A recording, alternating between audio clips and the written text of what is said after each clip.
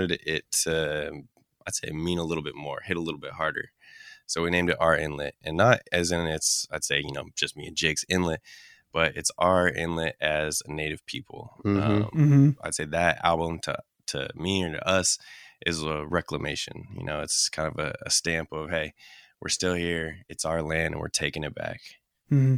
Exactly that. And I think Garrett's, we've been doing the Tubby podcast, doing a couple other podcasts. People are just like, oh, like, what's your sound? Like, what do you guys sound like? And Garrett said it best one time. It's like, it's inlet music.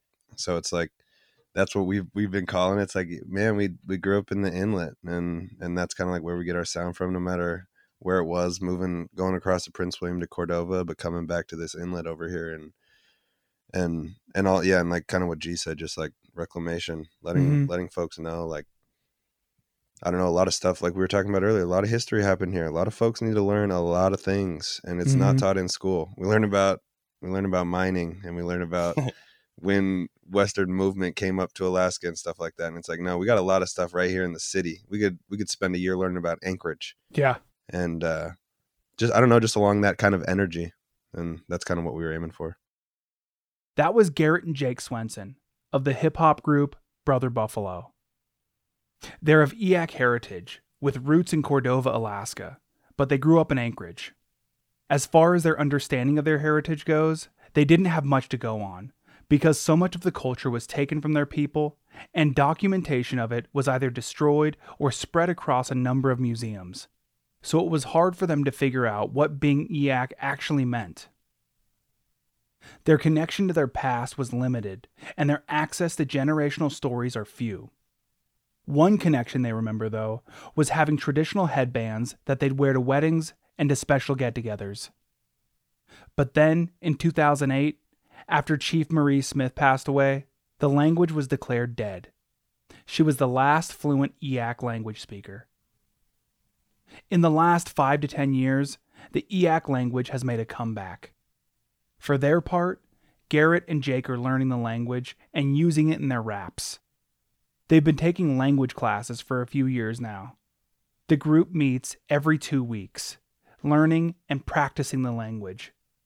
In these meetings, Garrett and Jake say they're learning more about themselves and their people.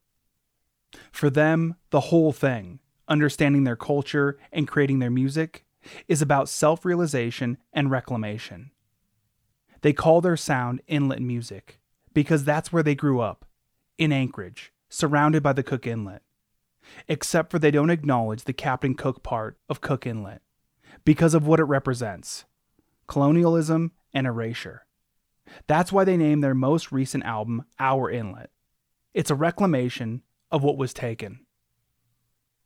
So here they are, Brother Buffalo. Welcome to Chattermarks, a podcast of the Anchorage Museum, dedicated to exploring Alaska and the circumpolar north through the creative and critical thinking of ideas, past, present, and future. My name is Cody Liska, and I'll be your host.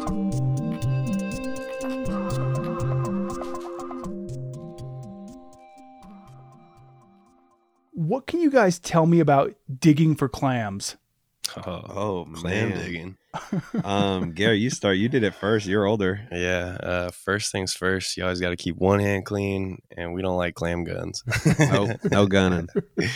But yeah, we've been clam digging since, we got pictures of us as babies out in Nilchik and Clam Gulch with our grandma and whole family out there, and Sucking on diggers and clam necks and stuff like that. yeah, eating raw buttons while we're shucking them.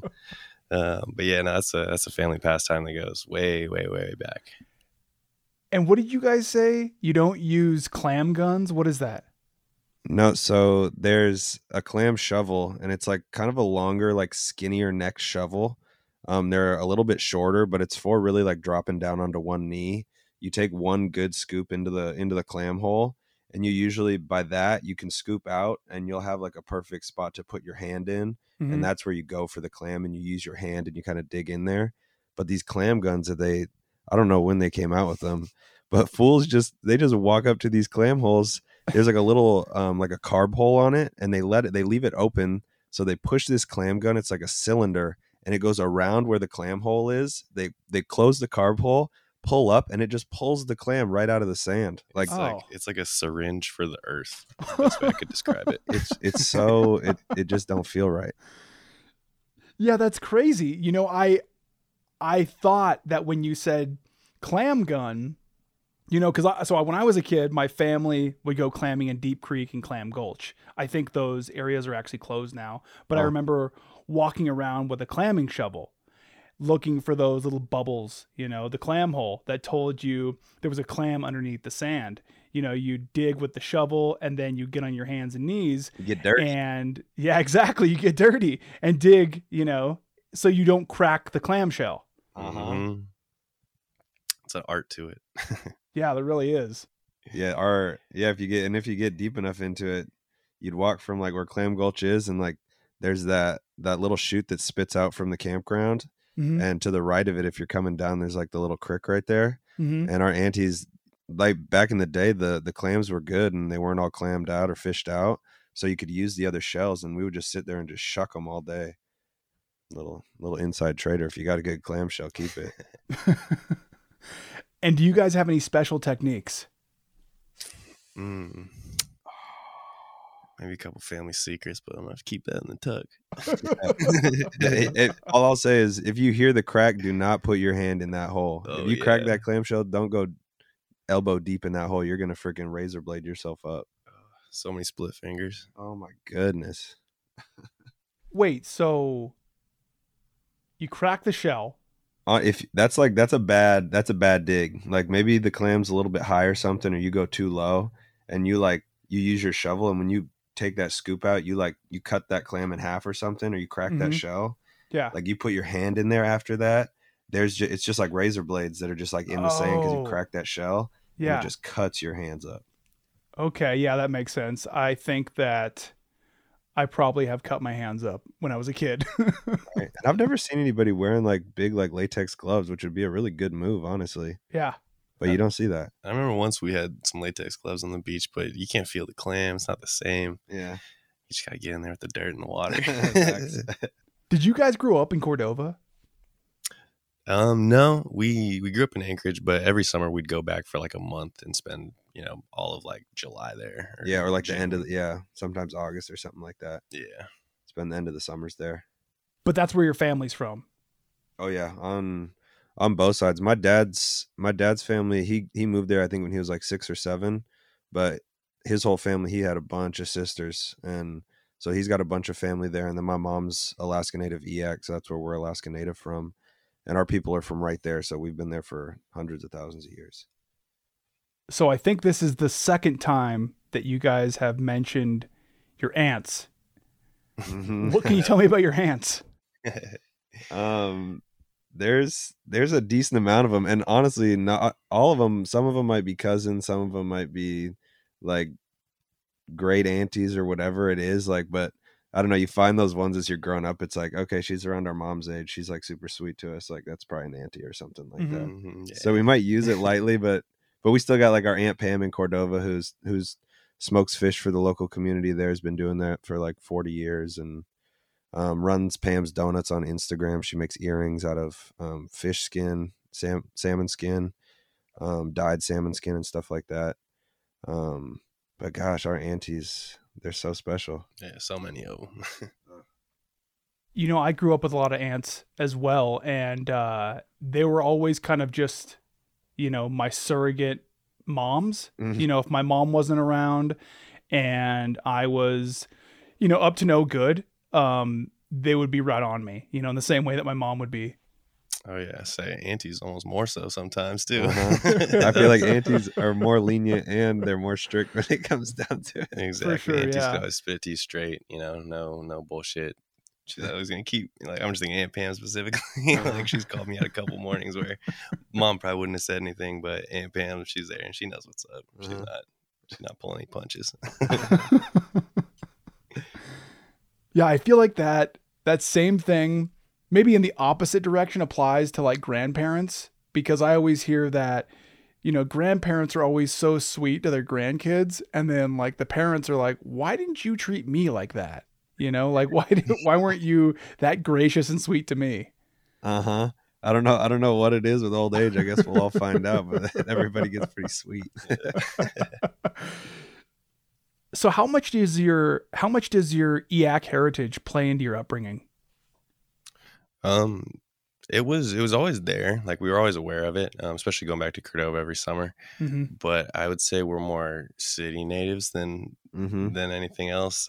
So we weren't doing a lot of I don't know. I guess one thing is we didn't have a lot to go on. A lot of our culture was taken from us, but also a lot of the actual like documentation of it, if there was documentation, was either destroyed or spread out. It's at a couple different museums, at least as far as like artifacts go and stuff like that. So growing up, we'd always try and hold on to the few things we had. Like we had headbands that we'd wear for weddings and for special get-togethers and stuff like that. But it was hard trying to really figure out what being Eyak was, not having like a language to fall back on, or a lot of like family stories, or a lot of our aunties and uncles and stuff like that. There was, like a big kind of like genocide and mass movement of Eyaks and people from South Central when they were kind of our parents and their generation growing up like that, and their parents, like my mom's mom, had a crazy experience growing up as far as like what she could do and who she was told she was, and so there was a lot of stuff that was forcefully taken from them. So it was hard for the last two generations of our people to kind of grasp onto anything, because there wasn't a whole lot of people above that telling us or passing down stories and stuff like that.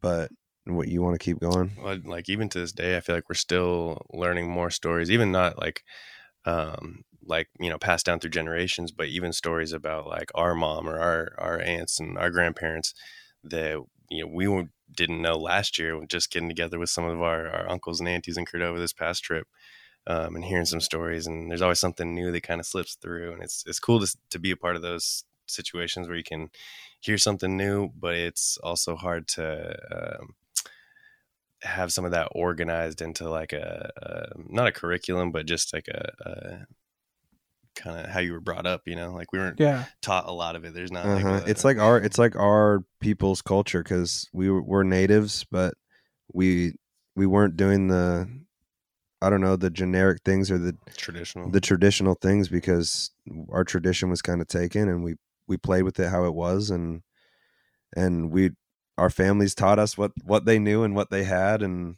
that's what we got. But in the last, like I'd say like 5 or 10 years, the Eyak language has made more of a revitalization, and thanks in part to a lot of our generation and our parents and our cousins and stuff like that we're finding old stories. We're revitalizing, we're using the language in our raps and stuff like that. So it's kind of like we get to write we're writing our own stuff and learning what history we have, and it's really special, and it's really kind of without being directly there, kind of guided us and came full circle from when we were kids, hearing these stories, the little stories we had, to now we kind of get to relay those things, which is really special. I wonder if there are any stories that you guys have recently heard, I guess maybe for better or for worse, that have stuck with you. There was one, actually a recent one, not necessarily Eyak related, but more, it kind of was. I was at a local meeting recently, a native conference, and there was a local buddy, Corey. I forget his last name, but Corey, and he was sharing a land acknowledgement and talking about Anchorage, and just about how not a lot of people know the history of Anchorage itself. And, me being native and living in Anchorage all our life, like I didn't know a lot of history, I haven't gone back and done the research. But he shared a little excerpt of how the, the village of Takot, which is not Takotnu, but I want to say closer to the water from Takotnu, but it was the village of Takot, and now I think it was one of the last 3 villages in Anchorage, last 3 native villages, and they had less than a day's notice before they were kicked out by the military, and it was used as the military dump.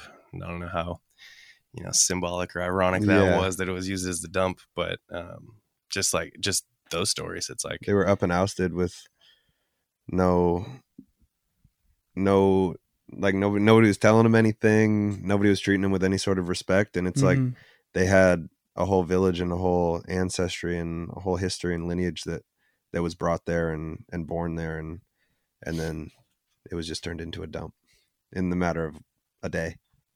But yeah, just hearing that story made me want to go do more research about, what really happened here at Anchorage before it was Anchorage.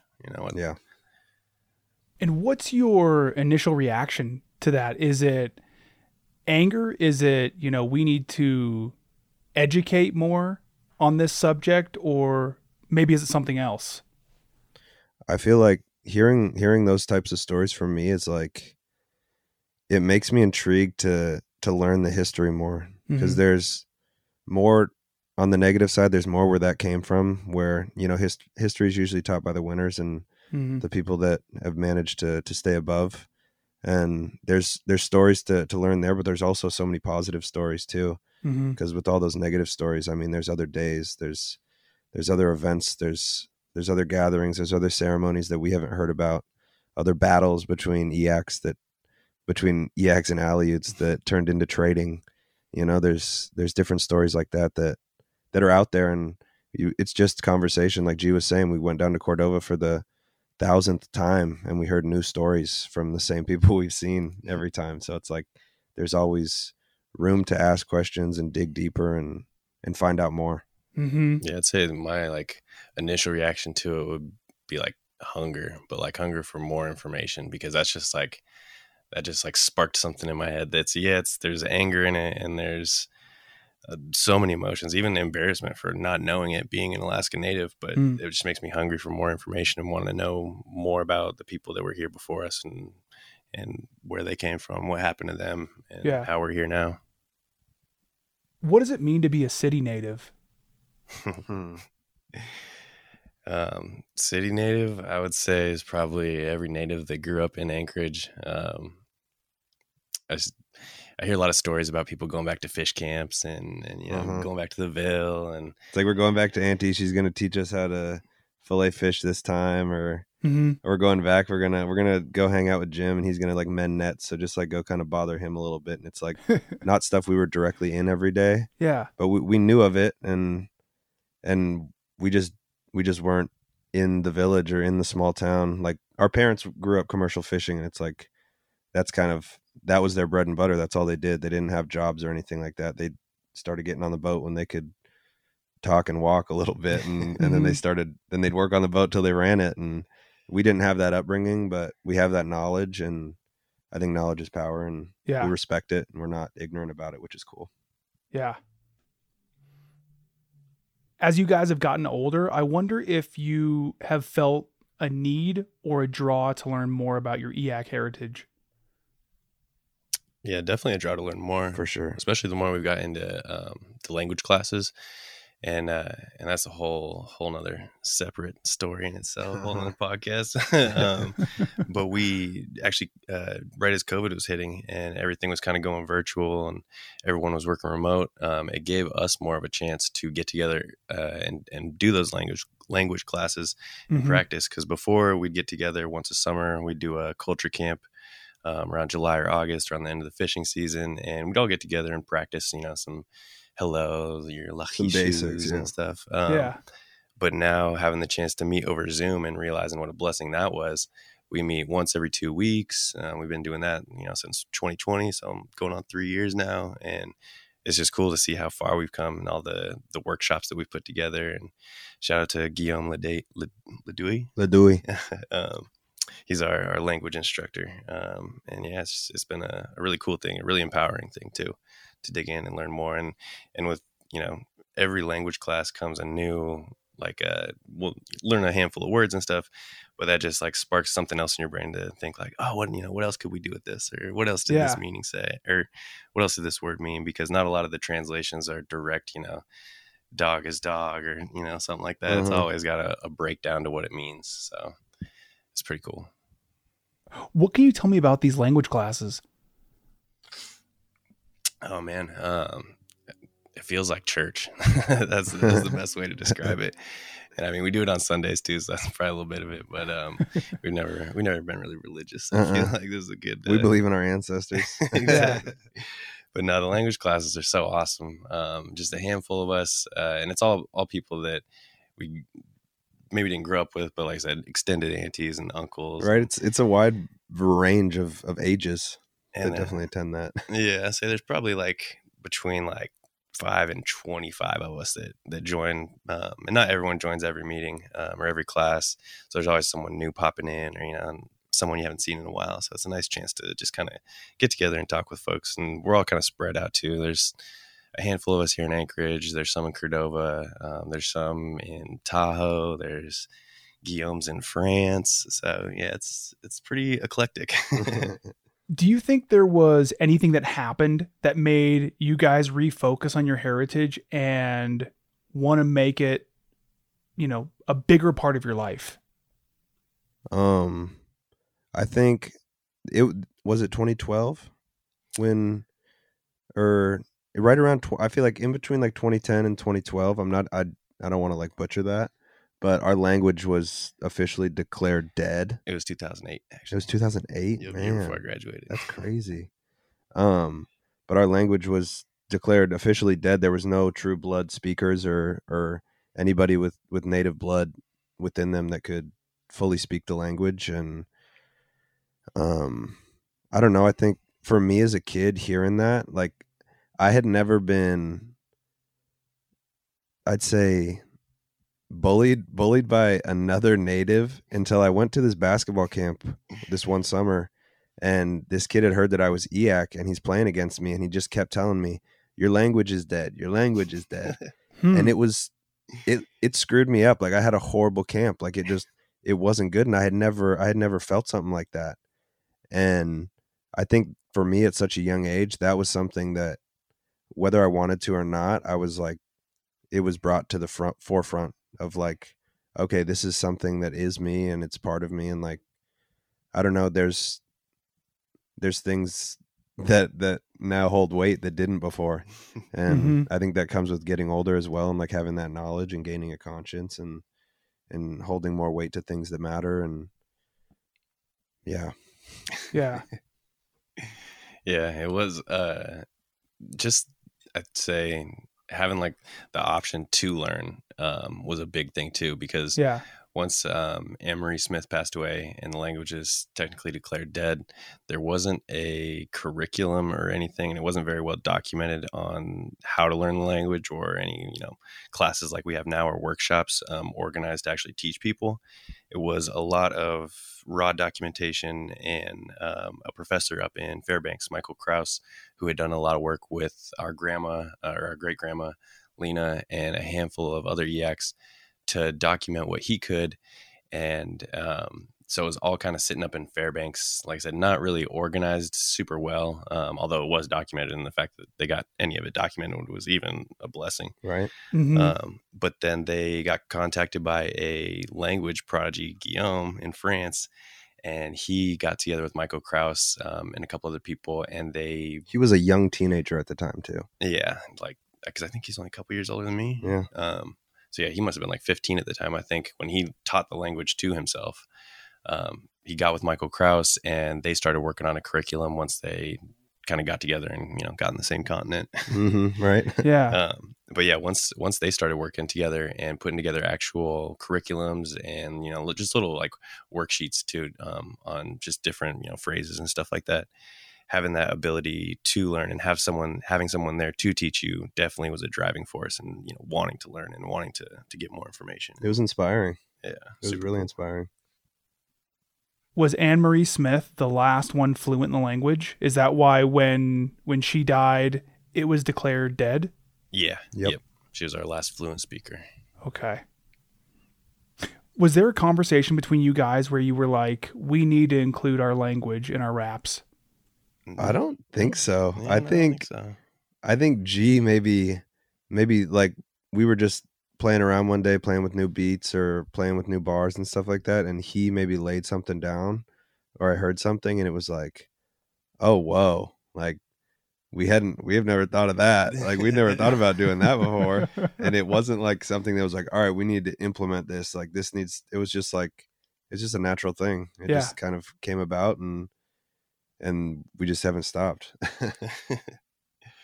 Yeah, no, it's just natural. I don't know.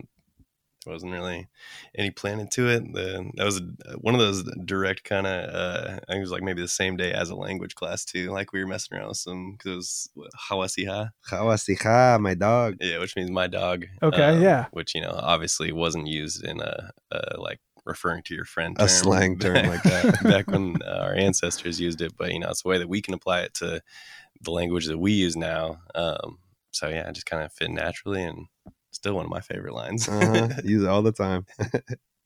Have you guys had any, I guess they don't need to be younger than you, but maybe just other people that maybe you're Eyak or Alaska Native that come up to you and maybe thank you or even just acknowledge the fact that you guys are including, some indigenous language in your raps? For sure. Yeah, definitely. That's been one of the most rewarding things, is seeing like other Native people come up to us at shows. Yeah, and I mean, there's only Eyak's one of the smaller tribes, so I don't think that there's too many of them out there. But like other Natives coming up and just saying, it's super cool to hear you guys use your Native words in your raps, and just being super supportive. And yeah, I don't know if you had anybody younger, but definitely had some aunties come up, and just family, and it's just really cool to see. And it just, I don't know, it feels good too. It feels really special. We the other day we have some partners that we work with, J&S, where we do all our merch through. It's jewelry and stuff at the Diamond Mall. Shout out to Danielle and Diana over there. They're amazing. They're Alutik. She's a woman-owned sole proprietor of her business. She runs that thing. She kills it. But we were over there the other day and we were making shirts for a couple sales we had, and her nephew and her son had come in, and they're kind of walking in and out, and we're just hanging out in the back, and it's me, my girlfriend Britt, and then our buddy Caden, and her little nephew Dominic. I'm never gonna forget his name. I told him I'd never forget it. I'm gonna shout him out on here. Shout out to Dominic. He's like, I think 12 or something, and he comes kind of milling around, and he's waiting for, like, we're having a deep conversation. We're talking for like 20 minutes, and Dominic's hanging out behind me. And then Danielle kind of peeks over my shoulder, and she's like, Dom, like, what do you need? And he was like, I just wanted to get a picture with you.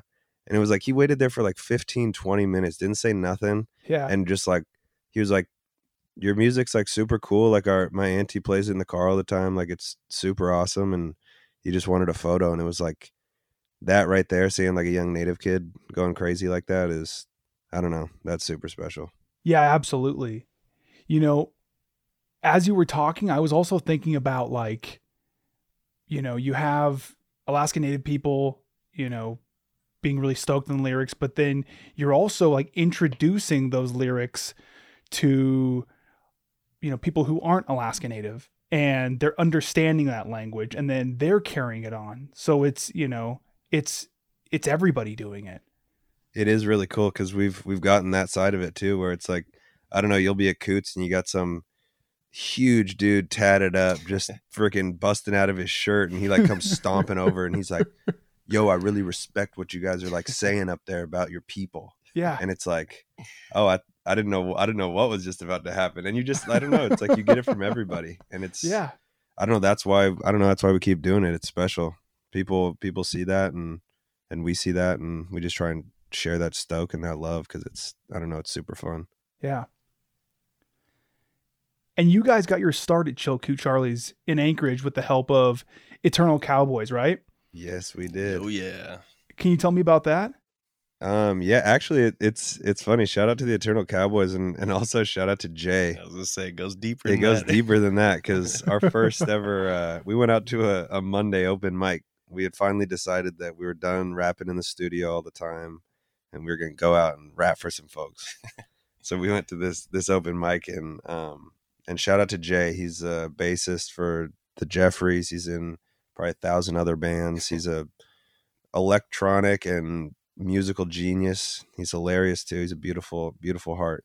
But we walked in there with our whole crew. We're like, all right, we're gonna go do a little show tonight. And Mad nervous. I threw up before it. I was tripping. We were both tripping. But Jay was in there, super sweet, super kind, and was just like, we did our set, nervous as hell, made it through it.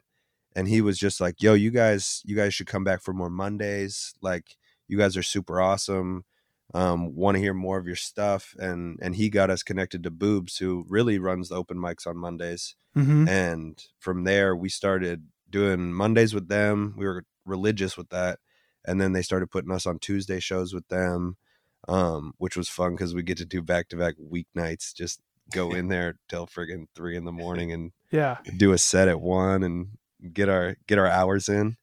But they've helped us from that to putting us out at Vans, to putting us on shows where they had places, and they really kind of opened the door for us. And I mean, we'll still go do a Tuesday night on a random, like I don't know, it's love. We love those guys. They're super badass. And when you puked, what were you thinking about? What have you thought about? What made you so nervous about that first time? Oh, for sure. I'm a nervous guy. Like, I'm anxious. My hands are sweating right now. I'm always just like a little anxious. And it was just the fact of not knowing. I didn't know what was going to happen. I didn't know if people were going to like it, if I was going to remember my words, if it was going to sound like it was just the fact of the unknown was just like consuming me. And then we got up there and it was like, whoa, this is like really tight. Like, I don't remember what just happened. It's like we just blacked out and we just did this like super cool thing. And it's like, it took me so far out of my own head, which was like the best place I could be. And it just put me like right there in the now. Yeah. Me and G up on stage rapping. And we didn't stop. And what did you say, Garrett? Did you say anything to Jake when you saw him being nervous, or did you recognize it as like, this is something that he needs to go through?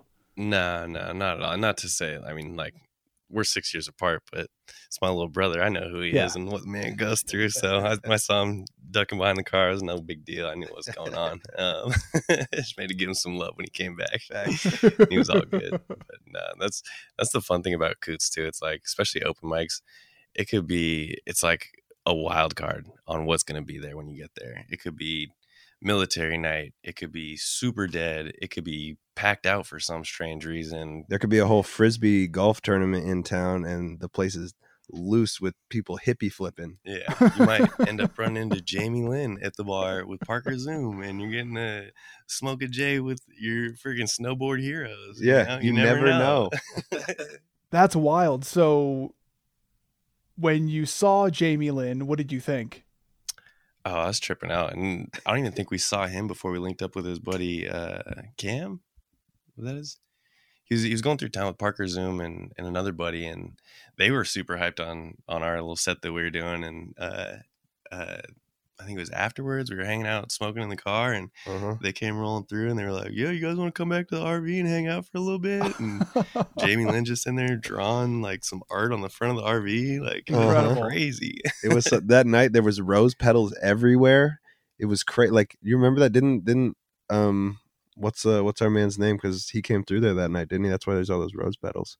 R.I.P. to the flower buddy from downtown. Is that what that was? Yeah, but it was such a crazy night, and it was Tuesday. It was so nuts.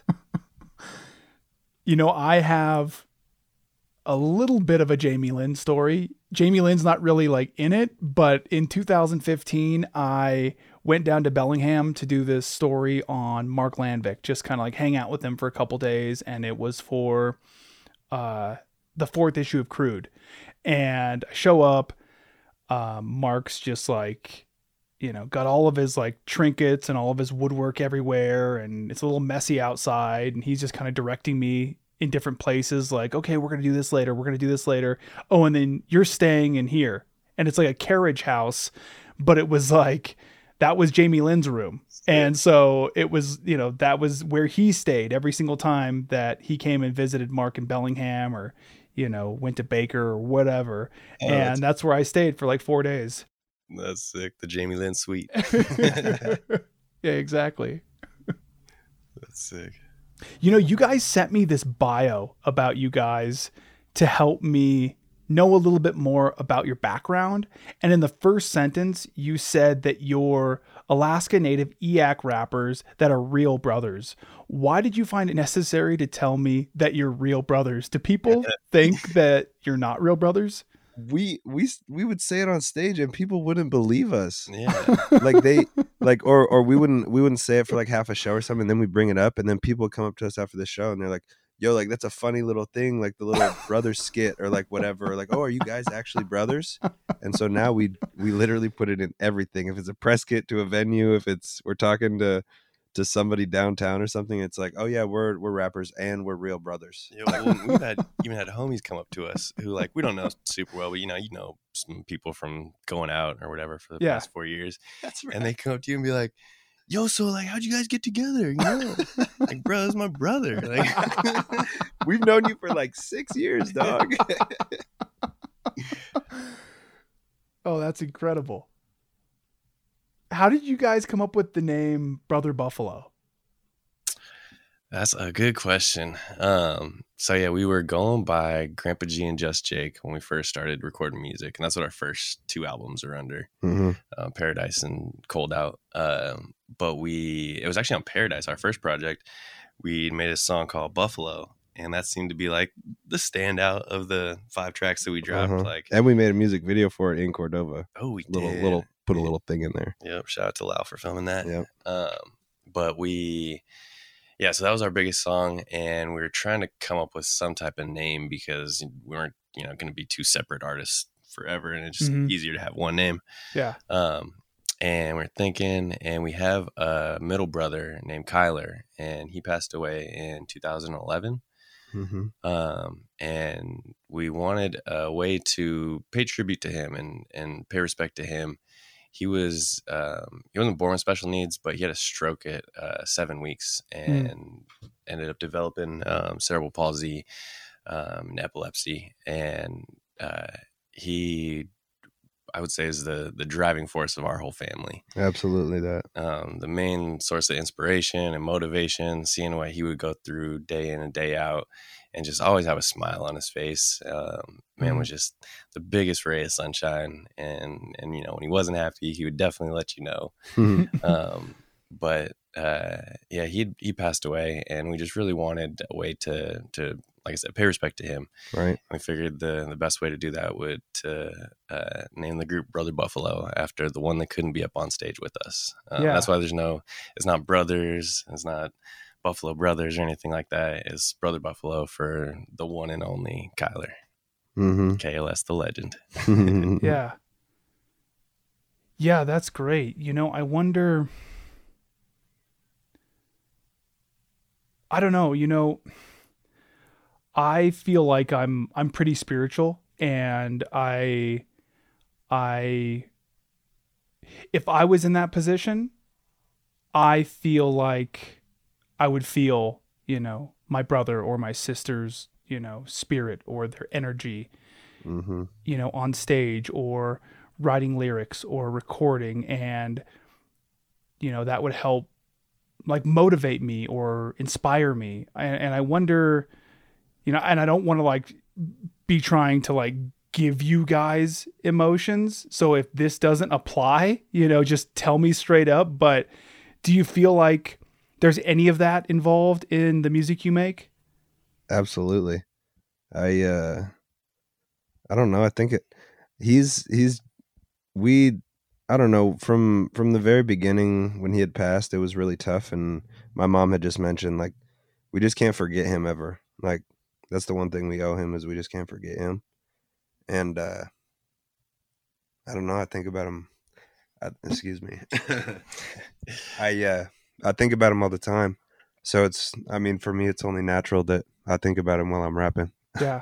Yeah, definitely. And I know we've dedicated at least one song to him specifically, or one song that's, just for him, about him, and just the motivation and the inspiration that he gives us. But our whole family, like mom, dad, and even our aunts and uncles, like, we're so tight knit just because of him and the bond we all built.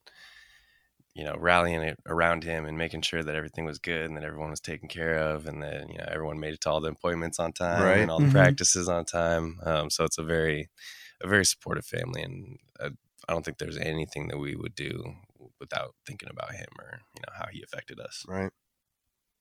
When you guys think about him now, I mean, it sounds like he's pretty like ubiquitous. He was very much a part of like so many facets of the family. But do you have any specific memories of him? There's so many. Again, right now I can see it's like the summertime and like the front door's open and we got the bug net so the mosquitoes aren't biting him. And he's just sitting out front in his wheelchair and we're like running through the sprinkler, playing basketball, throwing shit at each other. And he's just sitting there like in the bug net, like smiling and laughing. And it's just like, that was just like a summer day. It's like part of the schedule. Like, all right, we're all going outside, roll them out. Like, let's go. We used to take a bunch of trips down to Seattle too. Cause the man went through, I don't even know how many surgeries. But it was one of the trips we were going down there, and I remember Mom and Dad were at the ticket office getting our tickets all squared away or checking in for the flight. And I was like probably 12, so Jake would have been like 6. So he's just running around causing a ruckus. And I was pushing Kai through the airport, just kind of going back and forth, waiting for our parents. And I can hear him laughing. So we're starting to pick up speed and go a little bit faster. And we're doing wheelies. And the chair got too heavy and he tipped back. And I just remember feeling so bad. And we tipped him back up. And the man was pretty stoked. That was the one thing. He always loved a bumpy road in the car. And yeah, he was just the biggest smile on his face. A little adrenaline junkie. Yeah, exactly. It was so funny. But yeah. Oh, man, love that guy. I listen to a lot of music and I'm actively seeking out new music and new artists. It's something that I've done since I was a kid. And as I've gotten older, I realized like how therapeutic, healing, and how much it can motivate me. I wonder if you guys think about music the same or a similar way. I think at least like making music for me, Garrett kind of opened that door for me. And it wasn't at a point where I was like, I'm stoked about life. Like I just want to go on a beat and brag about my life. It was like I came to G and I was kind of in a shitty little spot, just not knowing what the future held and just not in a great mindset, honestly. And he was like, you know what? Like, let's just listen to a beat. Like maybe you get in the studio, like try rapping and stuff like that. And it started as just like an outlet. It was just like an easy thing to like talk about things that I didn't realize were hard to like talk about. And it's just like, and then now it's like, now we get to like talk about the fun things and we get to rap about all these super great things, but it's like at its core, it's therapeutic. It's something that heals, at least for me. And I can feel it in Gare's raps too. Oh yeah, definitely. That was one thing, like it's definitely like a form of therapy. Like if I didn't have anybody following me or, anybody listening even, I would definitely still be making music just for the outlet of it all, being able to get it out. But also in that same sense, kind of, I don't know, like the music I listen to, I feel like doesn't always sound like the music I make, or I feel like the music I make is kind of therapeutic and, isn't like you're saying, isn't all hyphy and everything. But you do get to a point where you can make that music. But it's nice to be able to fall back and listen to something that you made 3 or 4 years ago, and it's like, oh yeah, I know that feeling. I know where I was then, and just to see where we came from since then. Yeah, and it's cool these last couple of days too. For some reason, like we've been having a handful of shows since we got back. Me and Britt got back a couple of weeks ago from Mexico and Florida, and since then we've just been like doing shows and going over music and like a lot of our show nights. But by the end of it, like we've done our set, whatever, we're back at the crib. We just start like playing all these oldies, and it's like these feel good. Like we're at such a different point in our lives now, and it's like cool to see. It's like we get this history book of like how we were feeling and what we were up to just by listening to these old tracks, and it's really cool. So you guys don't have any issues listening to your older stuff?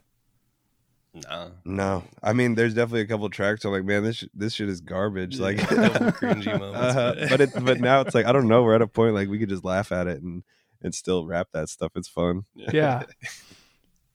I wonder how long it took you guys to get to that point, because I guess for me, I'm like a little nervous to listen to my earlier episodes just because I think maybe my editing was too tight in my opinion. But I think that just the way that any, I guess creator is like you make it way worse in your mind than it actually is. And then you go back to it and you're like, oh, okay. Like that. I respect that. Right. It's like you're your worst critic. Yeah. Yeah. That's how it is for me sometimes too. It's like, I'm just like way over the top on myself. And it's like, wait, I just need to just put down these bars, see what this says, and just go with it and just like feel it a little bit. Cause yeah, sometimes you can kind of kill the fire yourself. Yeah. And I feel like that there's definitely, like you're saying, a stage of like hypercriticalness, especially right after I put something out. And like we'll be like even at Kuth performing something and I'm like, I don't know if I like this anymore. But I don't know, I'd probably sit with it for like 6 months or something like that, or even once we start to work on the next project, and then it's like, okay, even if I didn't like that and I've decided like, yeah, I don't like that, I can find myself, or I can find like some peace in working on something new, and then looking back and like, look where we came from, right? It's like you can look at a piece of work and you can have like 150 emotions about it. Like you felt everything about it. So now it's like, it is what it is. Exactly. Yeah.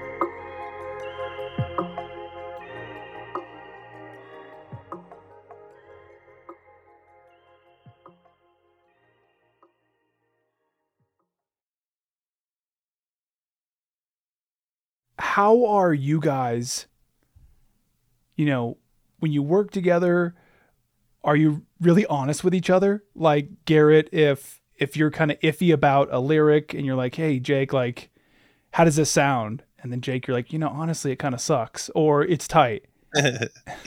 Yeah, no, definitely. We throw ideas back and forth at each other. But I don't know. It's one thing we haven't had to do really is like, be like, nah, that's trash. Right. The one thing I will say is like we're pretty freaking like we got, what is it? We're on the same like brain, like the wavelengths, because we can. I will say like the only times when it really comes down to stuff like that, like we'll hear it, like we'll play it for the first time, and then both of us will just look at each other. Like we'll hear a bar. Yeah. Nobody even has to say a thing, and like we both kind of side eye each other, and it's like, yeah, that thing's trash. Like we gotta that's gotta go, or like that's gotta move, or we'll look at each other and be like, uh-oh, like this is fire. Yeah, like this is gonna be the shit right here. Exactly. But no, we have a nice, honest line of communication between us. Facts. Yeah, I don't know, but like you said, we are on kind of the same wavelength, so it helps with the creativeness. Yeah, we're brothers. Real brothers. Real brothers. Something I really appreciate about your music is you guys are actually rapping. It seems like you care about lyrics, the construction of your rhymes, you care about the beat and how your lyrics ride that beat. Why do you think that is? I don't know. Yeah. We definitely, when it comes to like picking beats or building something with somebody or like talking to a producer about like kind of what we want, we have a really, I don't know, we have a good ear for things that fit our pocket or things that like we like, but it was never like, we never sat down and we're like, all right, this is what we like this is what we're always going to do. It's like some of our music changes and stuff like that, but it's like, it's just this kind of, I don't know, this natural feeling. And then from there, we might have to talk about things as far as like, okay, where do you want to go on the beat or what do you want to do here? But it's like, it's a very, I don't know, it's a very natural thing. Yeah. And I'd say growing up, I was always, into Eminem a lot and into like more lyrical raps rather than like bops or anything like that. I know Lil Wayne was spitting back in the day. He was spitting bars. Exactly, bars. No hooks. But yeah, I don't know. It's weird. It's like that's a good question. I don't know if anybody's ever asked something like that, because it's like, I don't know, we just feel it. And like for you to say like we're like kind of planning out like our bars and stuff like that. It's like, I don't know. I don't think like that. I feel like when we're in the mode, it's very fluid, and it's like you move things around by instinct and you change things by instinct. And it's like, I don't know. It's cool. We're blessed to be able to do that and enjoy that space, that art space. Yeah, and I will say we do, at least I kind of pride ourselves on working with as many local producers that we can. So we're not getting a lot of YouTube beats or anything like that. And for our first couple of projects, we did have a good handful. But the more that we've got in tune with the local scene is making sure we're getting beats from people that we fuck with. And we've met and it's like, we've sat down and hung out with this guy. We smoked a bunch of blunts with him.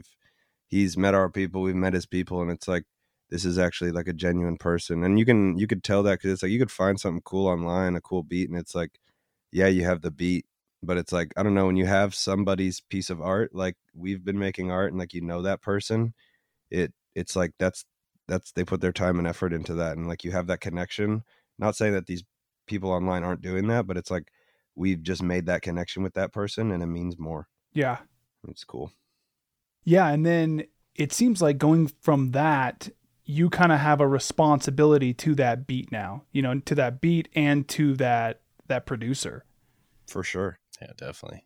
It's a nice two-way street. Like and I'll shout out to one of our producers, Lungs, because we're just, when the other person wants something, we just annoy the hell out of each other. And it's like, I'll send him 10 texts in 2 hours trying to get something from him. And he'll send me like, oh yeah, no problem. Like he just gets it. And then he'll send me a bunch of texts. I'm like, yeah, man, my bad. Like I'm sending it right now. Yeah. And it's just like, I don't know, those types of things. Those are just genuine fun connections where it's like, I just want to see what kind of art you have and make some stuff with you. Like it's fun. Oh. Do you guys feel like you grew up in a musical household? Not really. Not really. Like it's funny, like our cousins, or at least Jim, he's super musically inclined. Our cousin Jim, he can just pick up any sort of instrument and just off a sound or whatever, just kind of finagle with it. And he's been a musician and artist since I could remember. Forever. But nothing to knock our parents, but it's like we didn't have a piano in the house. We didn't have guitars. Like we listened to like mellow rock, like classic rock. And then I listened to hip hop when Garrett finally showed me that stuff. Yeah. So we didn't, I don't think. I hope we're not missing somebody. I hope somebody in our like childhood didn't just like plant a seed and we're just bumbling right now. I don't know. I took a singing lesson one time. Yeah. So we had guitar lessons once upon a time. Oh, that's right. I think we only did like 2. I thought it was a trumpet. We did the trumpet too. Dang. We tried. Yeah, we grew up musically inclined for sure. Do you guys feel like you fed off each other? For sure. Maybe not always positively, but I was a little mother effer sometimes. I wasn't the... Yeah, being 6 years apart definitely made it more interesting growing up, because we were not best friends growing up. Not we weren't enemies, but it's like we're just different. I was so young and you were just older. Yeah, those things didn't jive, but the energy was always there. Like it was, the comfortability was there. Yeah, that was never fading. When do you guys feel like you got comfortable with each other? Probably when I turned, what was it, like 17 or 18? I was thinking like 16. Yeah, 16. The more I said that, the more it sounded like 16. Yeah. Yeah, you were 16. I think I just gotten back from a snowboard trip, and I think we smoked some weed together. We smoked a spliff. Shout out to the Huffman friggin' strip malls down there. We went and got Taco King, and then we got in the whip, and G was like, yo, you want to smoke a spliff? And I would friggin' took a hard gulp, and I was like, let's do it. Let's do this thing. Spark that started it all. And that was really it. Like, I don't know, I was coming to age a little bit. Our ages were slowly like mattering less. Yeah. You know, we were getting to that point where we were both just becoming adults and like becoming who we were going to be. Yeah. And those stars just aligned in a way that was friggin' super dope and super special. And now I just get to hang out with you all the time and do stuff like this, which is cool. That's sick. Yeah, I always wonder if it's because of, the construct of school, and the hierarchy that exists within, public schooling. And then eventually university, if you go to university. But, like you just said, age starts to matter less and less, and you start to appreciate each other as people, as individuals who have their own thoughts and feelings and, points of view. And I say that because, I have a lot of siblings, and at this point, we're in our 30s, we're in our 40s, and our youngest sister is in her early 20s, but she's kind of an old soul because she grew up around a bunch of older siblings and older parents. And so she's pretty wise. But when we're all together, we just there's not so much a hierarchy structure anymore, Right. There's more just kind of like respect amongst adults or people that have look at us now. We've all made it here. Yeah. We've all gone through all the schooling and all this stuff. And now we're our own independent people. Mm-hmm. And it's very interesting. I think I have some of that old soul too. I get told that sometimes talking to older folks, but it's when it's funny because when I was 17 to 20, I had gotten a fake ID, and when I would go out, it would just be with Garrett and all of his older friends. So it's all my friends didn't have fake IDs. I was coming back from school out of state at 19, going down to Simon's and stuff like that. And I'm hanging out with all these buddies who are 6, 7, 8 years older than me. Yeah. And it's I just kind of had to just blend, fit the mold a little bit. Yeah. And I don't know. I enjoyed it though. It was fun. Garrett, are there any new age words that you feel like Jake can say that you can't? That's a good question. No, I don't think so. I don't think so, but I tell you what, man does keep me hip to a lot of new music and lingo. And I go by Grandpa, and that's not for no reason. But no, it's kind of funny, just like Jake was saying, he used to hang out with me and all my friends when we go to the bar. Now it's kind of the flip situation where a lot of my friends are of the age where they're having kids, and so they're staying in. Mm-hmm. And so now I was looking around the other night, or even when we went to Cordova, I'm looking around, I'm hanging out with all Jake and his friends. All these kids used to be little toddler punks running around the neighborhood, and now they're all the homies. Coming full circle.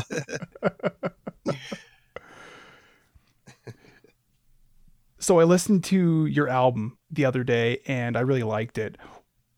Why did you guys name it Our Inlet? First of all, thank you. Appreciate it. Yeah, we appreciate that. Yeah. Thanks for even listening too. That's sick. Love when hear new people listening. But we called it Our Inlet because first of all, it was fuck Cook Inlet. I think that, or it wasn't fuck Cook Inlet, but it was Cook Inlet. Stay with your chest, dog. And we had the cook scratched out, and it was just gonna be Inlet.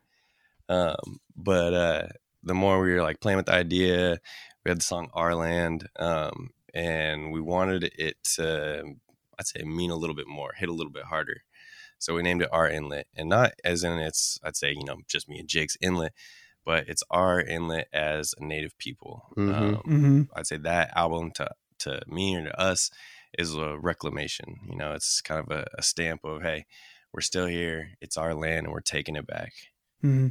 Exactly that. And I think Garrett's, we've been doing the Tubby podcast, doing a couple other podcasts. People are just what's your sound? What do you guys sound like? And Garrett said it best one time. It's it's inlet music.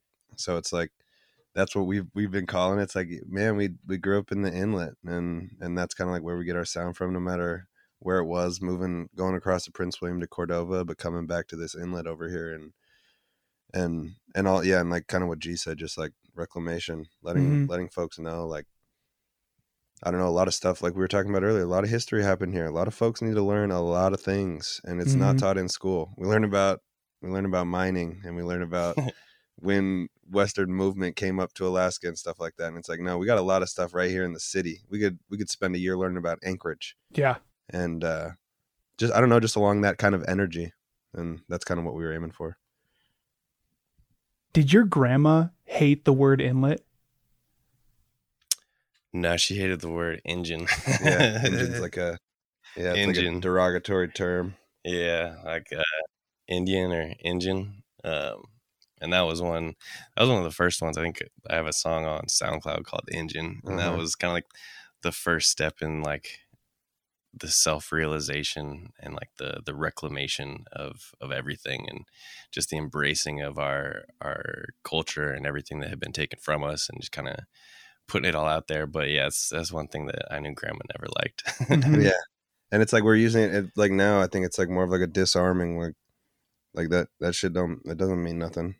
Like, use it, say it. It's like, whatever, we're saying it. It's right here. Like, can't take nothing. We done used it. You know, I wrote that question down because I also listened to your last album, and in one of the hooks, I thought it said, you know, our grandma hated the word inlet, but you're saying it was engine. Yep, engine. My grandma hate that word. We rebranded the image. Yeah, we rebranding the image. Hey, we feel it. All right, yeah. Okay, yeah, so that's my old age catching up with me.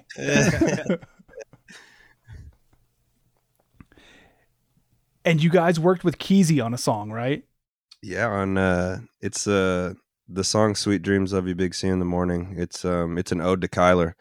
So if you sit down and listen to that one, there's a lot of references and stuff that we talked about today that are run along that song pretty strong. What was it like writing that song and then recording it? You know, that was one of the few songs I feel like that we've really sat down and kind of planned out and really went into with like some serious like intention. And I remember hearing the beat for it, and I instantly texted Jake, and I was like, I know what we're gonna do for this song. Like, this is gonna be a song about Kai, and the hook came together super natural, like super organic. And I know for me at least, I cried a whole bunch trying to write that. Oh my trying goodness. to record it. Trying to record that, because it's like getting the words out, and then it's like sometimes, at least for me, like when ideas come out, or like I just start writing a bunch, and then like I'll go back through and kind of clean up all my errors, and it was like so much stuff was just spilling out, and it was like I had to go back through and try and clean up all these errors, and I'm like double crying now, like trying to go back through all these lyrics, and it's like, how am I gonna record this and say these words out loud? But I want to say, did your verse come first, or did mine? You know, I don't know. I can't remember if it was. I feel like it all happened really quick. It did. It was like kind of this.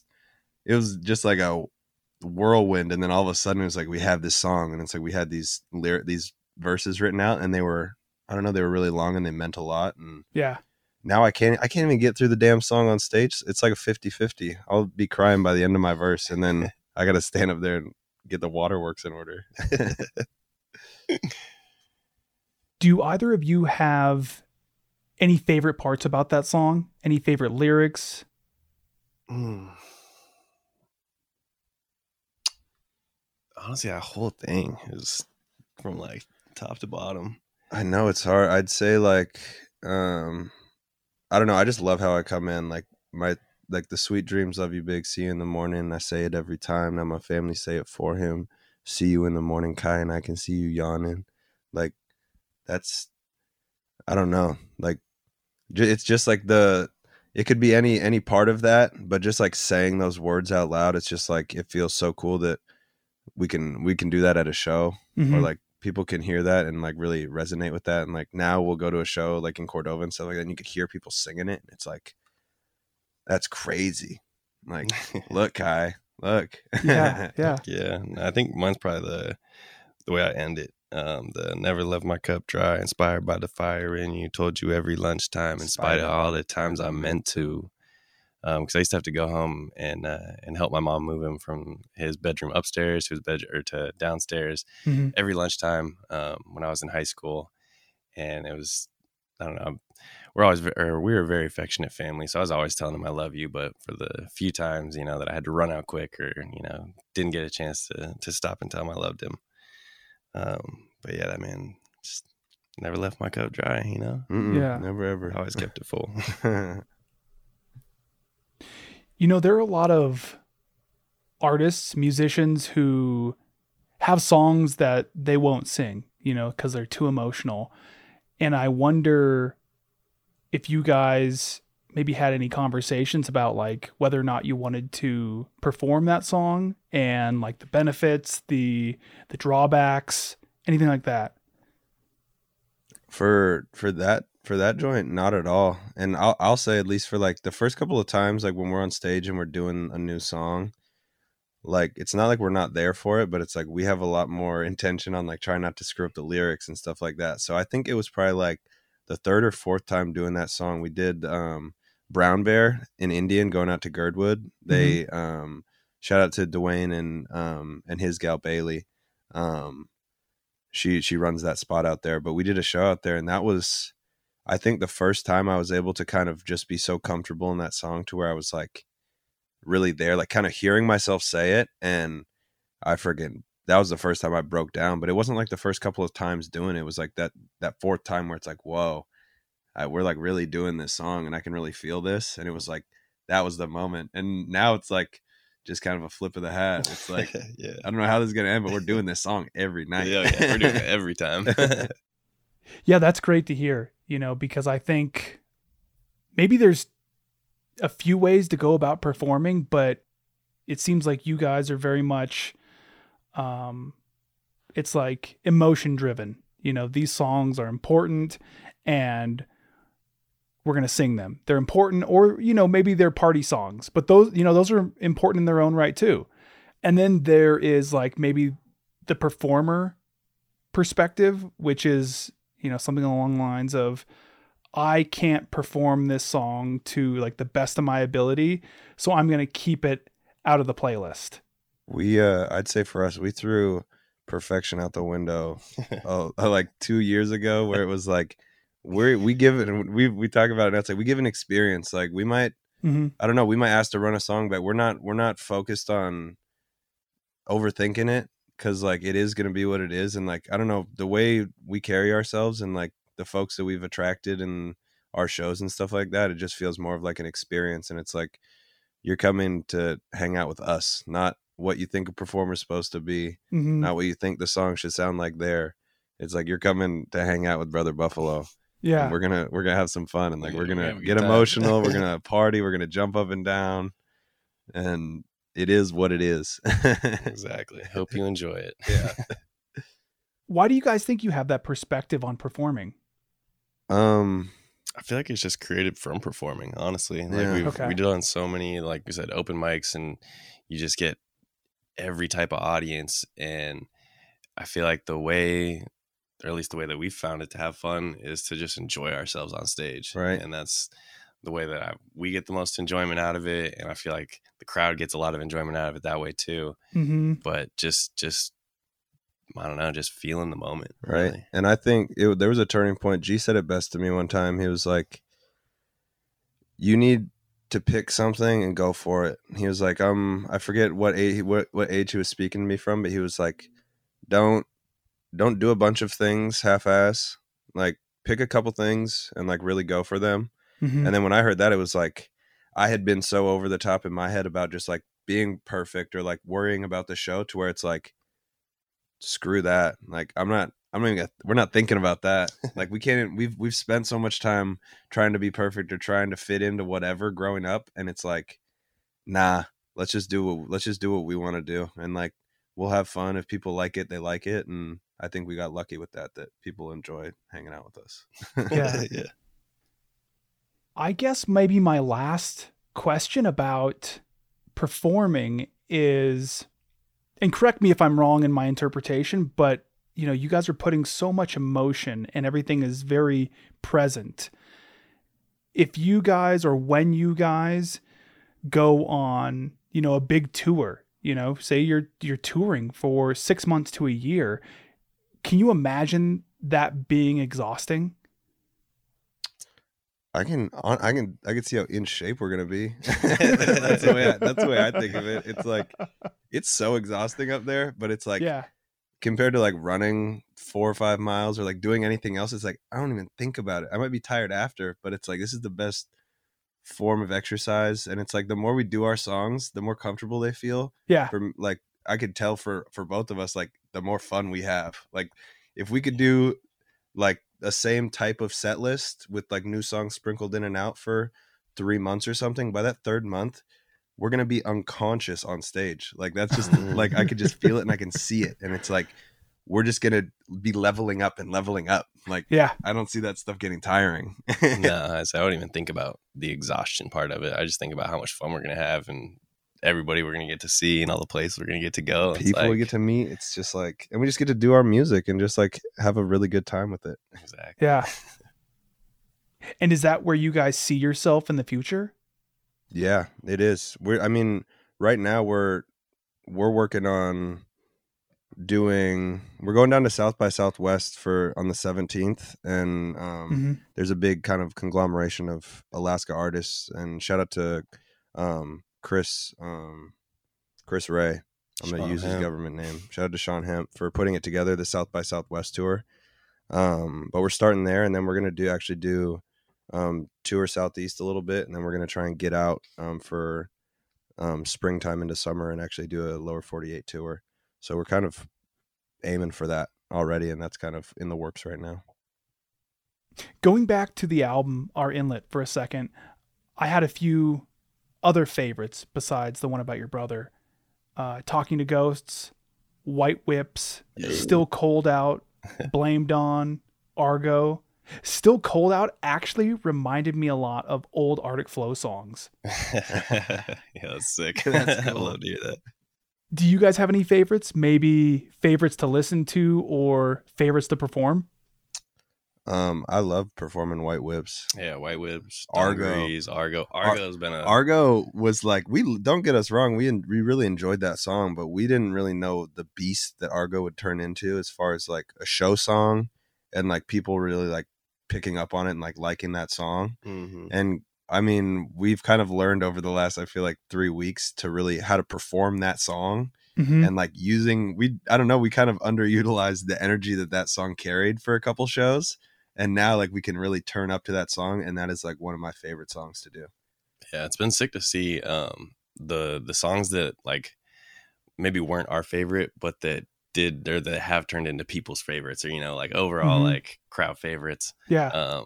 Like you said, Talking to a Ghost, honestly, that one, we were sitting on that track for a hot minute. A long time. I wouldn't say it wasn't one of my favorites, but that one just felt like it had so much more of a message than some of the other songs, and I wasn't sure how well it would be received. But and it's like, it's not like some of like the party songs, like comparing it to Tequila or something like that, like those songs don't hold as much, I feel like, on the conscience compared to like not White Whips, but Talking to a Ghost, because it's like there is more to it, and it's like it holds a little bit more weight in your chest when you think about it compared to like Tequila or something. So it's like there's more that goes into it. Yeah, but yeah, no, it's been cool to see the response. But yeah, I think Art's favorite. That's a really interesting concept that, you know, you guys finish making an album or finish making a song, and then when you perform it, you realize that it's taken on a life of its own that's completely different than what you anticipated. It's super surprising. It really is. But it's like, it's just like those things where it's like you don't know what's going to happen. It's like you never know. We weren't expecting a song to do that on the album or anything like that. It's just like you put stuff out into the universe, and it's like, all right, how does it come back? Like, or like, how do people take it? And that's, I think, something new that we're kind of going with and learning right now, which is yeah. No, I was gonna say, I feel like there's like one way to record a song, and then sometimes there's a whole nother way to perform a song, and sometimes they are the same. But with Argo specifically, like that one's performed a whole nother way, and I don't even know that I'd necessarily like it to be recorded the way that we perform it. But it's just crazy to see, like I said, like the life it brings to it. It's like a whole new song to me, almost. Right? Yeah, it's like, it gives us a new song to perform. For the past year, you guys have been touring Alaska. Do you have any stories from touring? Yeah, we do. We did this really cool show. So we were we were out in the valley out right outside of Talkeetna, and that should like the Tesh Fest. The Tesh Fest. So shout out to Tesh. She's I don't know, she's a gal that we kind of like met through like mutual folks on like Instagram and stuff like that, and she's slowly been building this like her birthday each year into this little festival. Mm-hmm. And she reached out to us, or actually our buddy Chris kind of connected us, and we went out to this compound like out in the middle of Talkeetna, and it was just like they had all these booths set up of these vendors now that we know and we work with and we talk to like in town, but we didn't know beforehand. Mm-hmm. But we went to this like crazy, just like, let's take all the drugs, let's like party around in the mud like it might be raining. And they had this really cool kind of stage set up with like these really kind of like Victorian carpets, and it's like almost in this side kind of barn that's Mm-hmm. open, and it was like the most wild show that I've ever done. Just like going out there, and it's like we didn't know what we were expecting, and it's like we got to party with, we met a couple new bands, we got to just like party with new people, and Yeah. I don't know, that show, it was just so nuts. It was like a trip. It's like we just stepped into like a different universe that night, like Yeah. did a show and then stepped back out into the valley. It was crazy. It's like Burning Man meets bluegrass. It was or something. exactly that. And there was So like wild. 3 feet of mud, and there's a fire pit in front of the stage. It was so lit. That situation sounds like the Alaskan version of, I don't know, I always hear about these musicians who get invited to like rich people's houses, you know, to do like these individual performances. It's literally, it's the Alaska version of that for sure. It's like, you don't know where you're going. It's somewhere out in the valley. It's like, okay, that sounds about right. Like Right. there's a lot somewhere out there. Yeah, we got a pin. Yeah, I'm sure there's speakers out there. So you guys have also opened up for a bunch of people from Alaska and from outside of Alaska. Do you feel like you've learned anything from watching other musicians perform?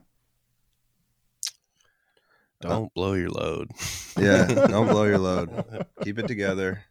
Also, I'd say one thing too that I took from the Currency show is, I mean, like when we're starting to do shows, you're trying to like, you're seeing other people do shows, you're seeing how other folks do shows, and it's like just trying to figure out how to like make it sound good, Mm-hmm. still show respect to like the performance side of things.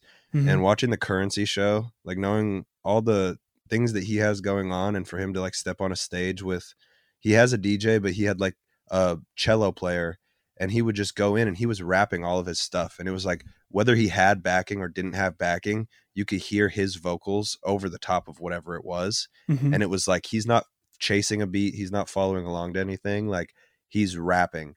And that was the one thing where it's like we will be rapping, like whether we have backing, whether it's not there, Mhm. my mouth will always be making some sort of noise into the mic when we're rapping on stage. You guys smoke quite a bit of weed, don't you? Yeah, We do. we do. How do you think it affects your music?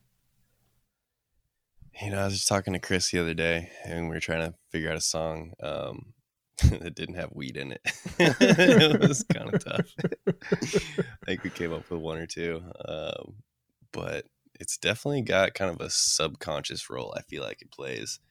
And not to say that like maybe it's a filler bar. And I mean, maybe you could say that, but it's something that's here every day in our lives, so it's going to be incorporated Right. in, you know, what we do. At the Cordova show, shout out to this gal Foot. Her performance name's Footy the Clown. She's like this really cool, like kind of not like folksy, but like bluegrassy, really intimate music. Mhm. But that was our first time really hanging out with her ever, really. And she came out after our set, and we're all like outside for the third time smoking another round of blunts or whatever. And she's like, Brother Buffalo raps about smoking weed, but they really like smoke weed. Like it's not like they're just like, yo, this sounds cool. It's like, it's just part of what we're doing. Like we smoked a blunt right before we walked into this podcast. Like Britt's probably out there rolling one right now. It's like, it's not like this thing that we're like, I hope so. yeah, I hope so. Yeah, but it's like, it's not like it's this thing where it's like we need to push it. It's like, sorry, it's just like in our stuff. It's just in us. It's in me, bro. I think there are probably like 3 ways to talk about alcohol and drugs in music. One is the glorification of them. Another is as a cautionary tale. And the third, I think, would be storytelling or record keeping. You know, recounting what you're seeing and hearing around you. Which one do you think you guys do? I think we do a little bit of like kind of recounting and a little bit of like kind of storytelling. Like it's like we're building a history, and like it is just kind of what it is. But also there's moments where we're talking about something and I can close my eyes and I'm like, that place was hella hazy, and like, and whatever we were doing, we were being hot boys. Like we were smoking too much weed and we were doing it somewhere we shouldn't have been. Like whatever it was, it'll take me to a moment. Yeah, there's definitely some glorification and some ignorance in some of that. But, facts. Okay. Definitely. Facts. Or I would like to say more storytelling, but that would just be me wanting it to be, maybe. No, that talk about that pound of blood, that's storytelling. Stupid as pre-roll. Garrett, how did you, or why did you make the move from pursuing snowboarding to pursuing music? That was pretty natural. I'd say I'd probably always been pursuing music in some degree, whether it was just writing, not necessarily recording, but just being interested in hip hop.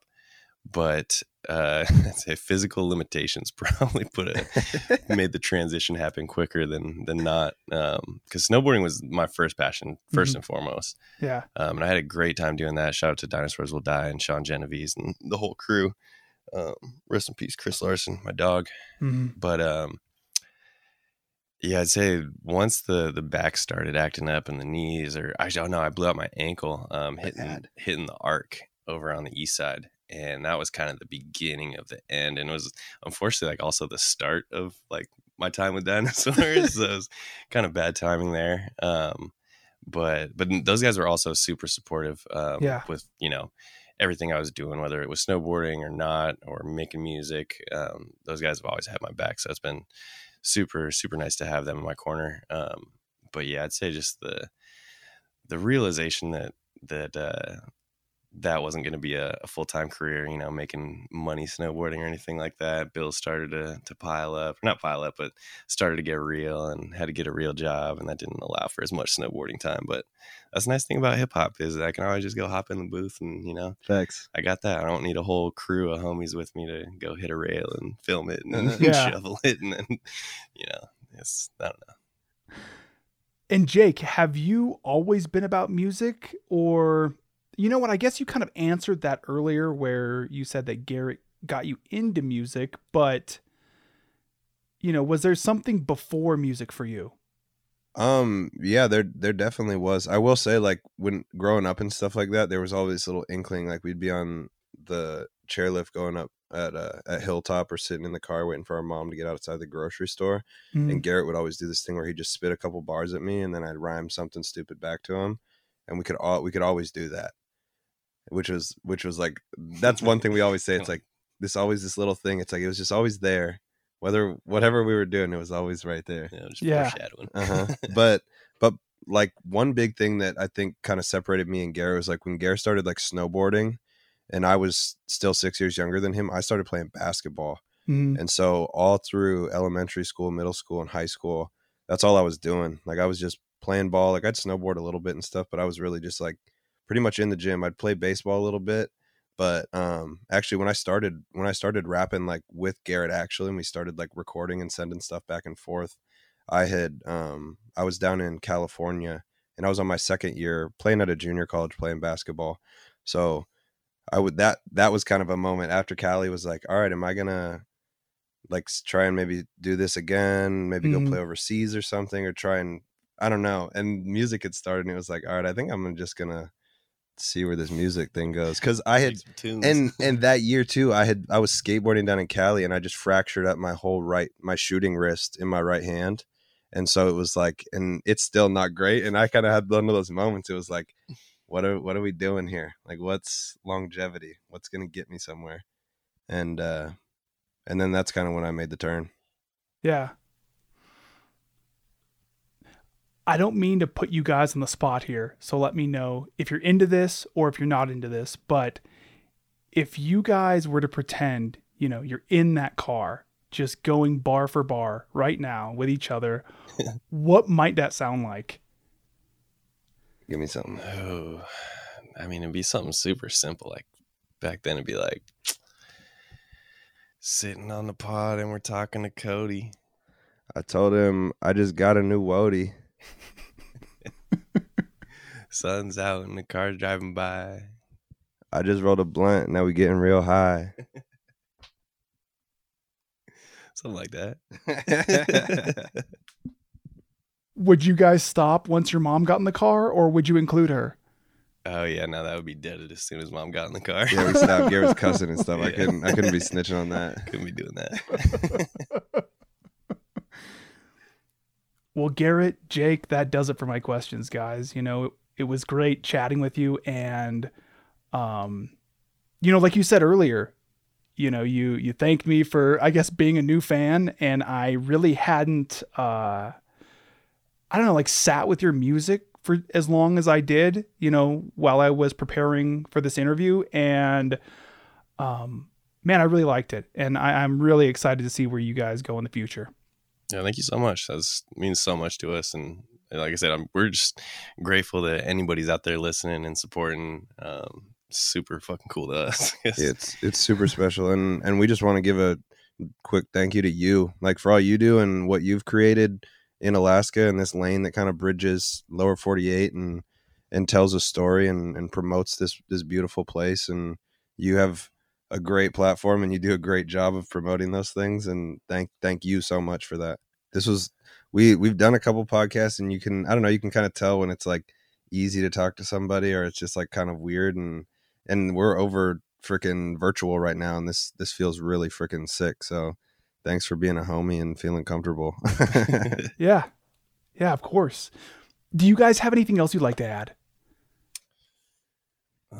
Shout out Mom and Pops. Shout out Mom and Pop. Shout out to Caden. Shout out to P-Dub. Shout out to Brittany. Shout out to Lally. Shout out to Lemon, Garrett's dog, who's been running into this door. Yeah, she's been scratching this door for the last 2 hours. If you want to find us on social media, it's brother_Buffalo. Our website's klsrecords.com. And there we have merch, our album, links to everything, a little bit of backstory and stuff on us and where we come from. Yo, shout out Chris too. Yo, shout out to Chris. Shout out to Sean Hemp. Big shout out to Sean Hemp. Shout out to JNS again. Howaloo.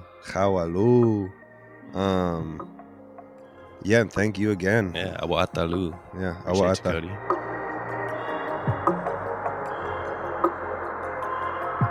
For more information about the Anchorage Museum, visit anchoragemuseum.org.